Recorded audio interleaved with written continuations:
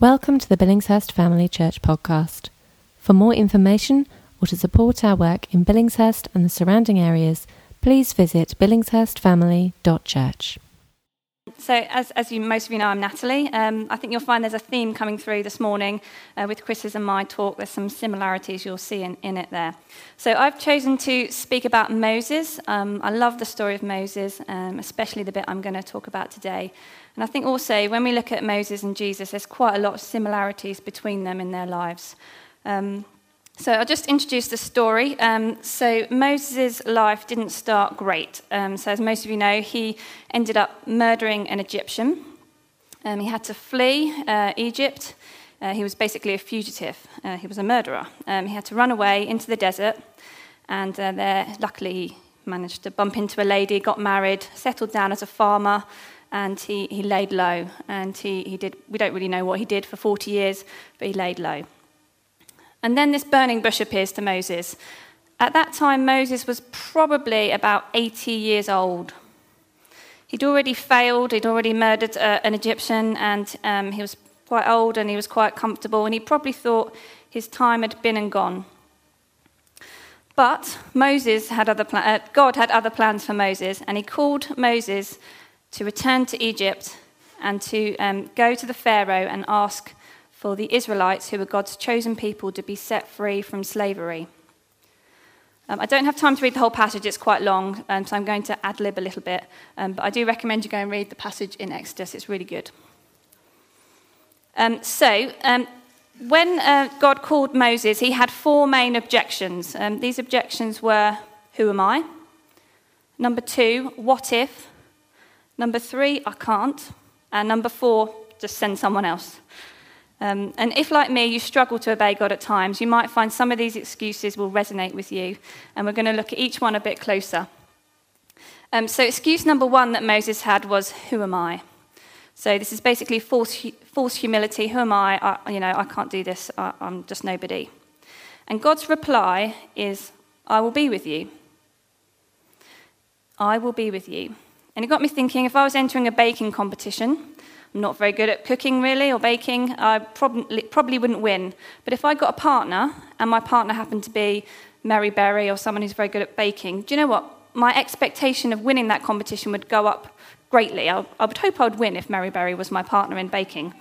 So it's the same when we obey God. It's not about us. God will be with us. So the question isn't, who am I, as Moses asked. It's actually, who is God? Who is the person that's with you when he asks you to do things? It's like that scene from Lion King, this is where I do a bad impression, where Simba's thinking about whether he should return to the Pride Land, and his dead father appears in the cloud to him and says, remember who you are. That's the impression's over. But actually, for us, is actually remember whose you are. So whose are we? We're God's. And if you didn't hear Lizzie's talk, or you need to listen again to Lizzie's talk on identity last month, where she talked about our identity in God and whose we are. If you're struggling to obey God because of false humility, where you think you're not good enough, actually you are adopted by God, and you need to go listen to Lizzie's talk again, because she does a really good job of talking about your identity in God. So God says, I will be with you, and then he goes on to say, and the proof of this will be, when you are free, you will end up worshipping me. Basically, God's putting Moses in his place. It's not about Moses' power or for Moses' glory. Actually, it's all about God, his power, and for God's glory. Interestingly, in this whole passage, there's no point that God gives Moses a pep talk, which is, it doesn't turn around to Moses and say, actually, Moses, I've planned your life out, Moses, I've given you these wonderful gifts, I've given you the skills to do this, Moses, you can do it, you're really good, go and do what I've asked you, come on, Moses. Actually, he doesn't say anything like that to Moses, nothing like that. It's actually all about God. God talks about himself, his track record, and how he will be remembered from generation to generation. So when we start to focus on ourselves, we'll have doubt in our ability to obey God, because by ourselves we can't do it. So actually we need to take our eyes off ourselves and turn them to God, because with him by our side we can do all the things he's asked us to do. So that's Moses' first objection, who am I? His second one was, what if? What if they don't believe me? And this is one that I probably struggle with the most. So God gives Moses 3 miracles. He has a staff that he can throw down and turn into a snake. He can turn his hand into a leprosy hand, in and out of leprosy, and he can turn water into blood. And you think, great, if I had those miracles, I could do anything God asked me to do. But actually, when I really think and really contemplated on this, would I have the faith to perform them? Or would I doubt that they might not work when I went to do them? My favourite band growing up was at DC Talk, and they've got a song that says, I'm the king of excuses, I've got one for every selfish thing I do. That's me.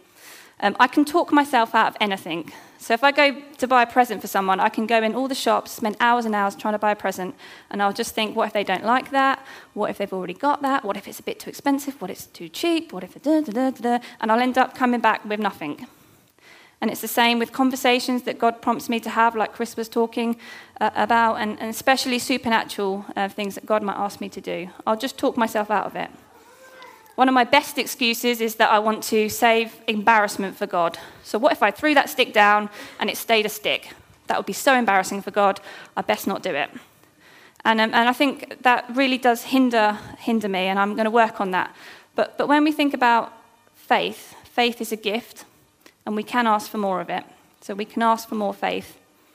And also faith grows, doesn't it? So the more we exercise faith, the more we start obeying God in the small things, the more we'll see God's power working, the more we'll have faith and it will grow and we'll be able to expect him for big things. Okay, so that's what if. The next one is I can't. So Moses says, I can't speak well. I'm not very eloquent. I'm very slow of speech and tongue. Seems quite a valid excuse, really, doesn't it, actually? Moses has to do an awful lot of talking. He's literally, like, God talks to Moses and Moses talks out what God said. So he does an awful lot of talking. And you could think, why didn't God pick someone who was actually quite good at talking, that didn't maybe have a stutter or something like that? But we don't know why God chose Moses. But that is actually God's decision, isn't it? Not Moses' decision. But God's response is basically, I have the power over speech, I'll teach you. And then he just says, go, get on with it. It's not a very long response, just go and get on with it. Don't worry about it. Get on with it. And it got me thinking about red lines, not Brexit red lines, but red lines that we might have when it comes to serving God. I'll do this for you, God, but I won't do this. For me, a good one would be I should never be on the worship team because I don't have any musical ability. Take note of this. Or it could be that I'm actually really bad at foreign languages. So I lived in Romania for 3 months.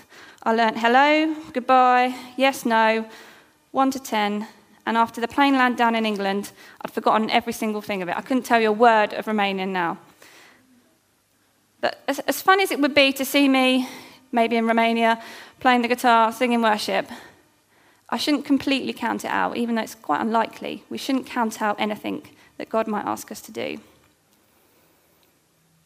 We have to examine our hearts and ask ourselves, are we willing to do whatever God asks of us? Do we trust he has a plan and he knows better than us of what we can and can't do? So do you have any red lines, areas of service that you find yourself saying no to straight away, not because you've prayed about it and sought counsel about it, but just because you don't want to or you can't? Is there an area of service such as kids' work or being on the welcome or whatever it is in the church or outside the church? If Craig asked you to do a summer series, would you just say no straight away just because you can't talk up here?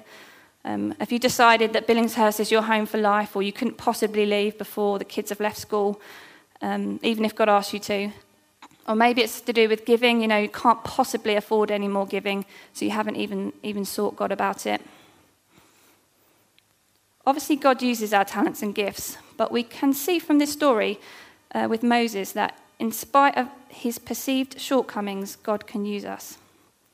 If we get comfortable and we forget to lean on God and we stick inside our small area of perceived competencies, we just don't lean on God at all.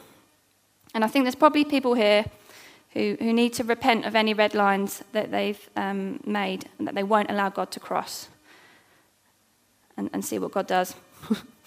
Okay, the fourth objection, Moses' last ditch attempt to get out of it is send someone else. As I said, he's comfortable, he's pretty old, he's feeling quite safe. If he went back to Egypt, they might want to hunt him down as this murderer. He's tried before and it didn't work very well, it's all failed. Send someone else. God's not quite as sympathetic as I was towards this. And actually it says in the Bible that God burned with anger when Moses said this.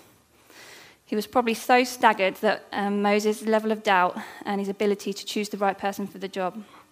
But even though God burned with anger, he was still gracious and he gave Moses a wingman, Aaron, his brother, to help him. And so Aaron did a lot of the talking in the early bits of the story. And God gives us a helper, doesn't he? He gives us the Holy Spirit and he gives people around us to help us when we think we can't do it. However, when you read on in the rest of Exodus, you'll see that Moses does a lot of talking, that he actually could do it. I was teaching my son, my 4-year-old, to ride a bike last week. He's quite good. He was riding it. I was there just making sure he didn't fall off, because that would be a disaster if you know my son.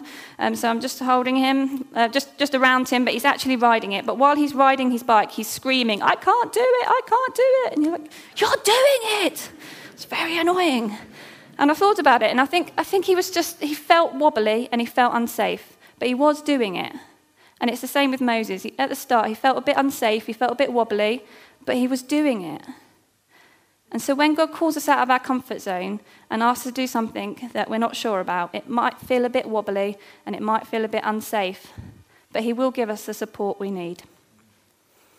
Okay, so that's Moses' 4 excuses.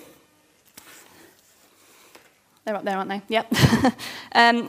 But this series, obviously, we're going to look to Jesus, and this is a bit similar to what Chris has already said. But we need to compare Moses to Jesus and how Jesus responded to God's call. And this was what we'll just spend the last couple of minutes looking at. Much of the burning bush is about Moses' obedience, or actually the way he looked for excuses not to obey. And the best example of Jesus' obedience is at the cross, as Chris said. And as Chris said as well, at the Garden of Gethsemane, Jesus prayed 3 times, "My Father, if it is not possible for this cup to be taken away unless I drink it, may your will be done." He prayed that 3 times. This got me thinking, what could have Jesus said? Quite legitimately, he could have said, "Do you know what, God? You know what, Father? I don't actually deserve this. I've actually done nothing wrong. If you look at my track record, I've been perfect."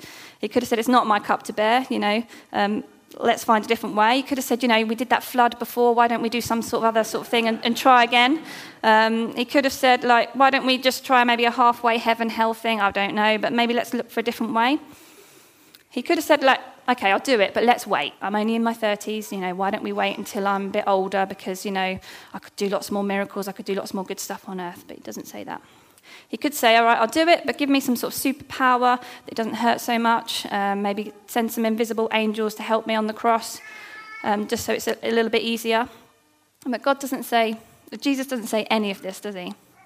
Unlike Moses, Jesus doesn't make excuses. He doesn't shrink away from obeying God for his own ease of life. Jesus gave up all his power and might, and he willfully went through one of the most painful deaths there was, so that you and me, who put him there on the cross, can become saved. Not just saved, but co-heirs with him in heaven. It's amazing, isn't it? And this is an amazing example of obedience, that no matter what the cost, even death, Jesus obeyed his Father. And Moses, like us, made excuses and tried to get out of the situation. But actually, eventually he did obey. And he went back to Egypt and he won the people from slavery, from Pharaoh's hand, and went on to do loads of other amazing stuff, parting the sea and all the other amazing things that Moses did. Jesus too did question why, if it was possible not to go through the suffering, but he never questioned God's identity or choice in person. And Jesus lived a life that pointed to God the Father, and he paved the way for us to be rescued out of slavery, the slavery of sin. And he leads us into the promised land of a new life. So if we look forward to the rest of Moses' life, he was pretty steadfast. And actually, after he dealt with those 4 4 objections, those 4 doubts, those 4 excuses at the burning bush, he went on to be extremely obedient and did everything that God asked him to do. And so for us, when we start saying yes to God, our faith will grow and we will grow. But most importantly, it will bring glory and worship to God. I think we're going to have a response time now. So in the response time, just spend some time praying, seeking God, and asking yourself, why do you find it hard at times to obey? Is there a particular one of these excuses that resonates more with you that you need to deal with? Is it the fact that you need to stop looking at yourself and look to God more? Do you need to grow your faith by being more obedient? Do you have any red lines that we talked about that you need to repent of and just make sure that you're willing to do whatever God asks you to do?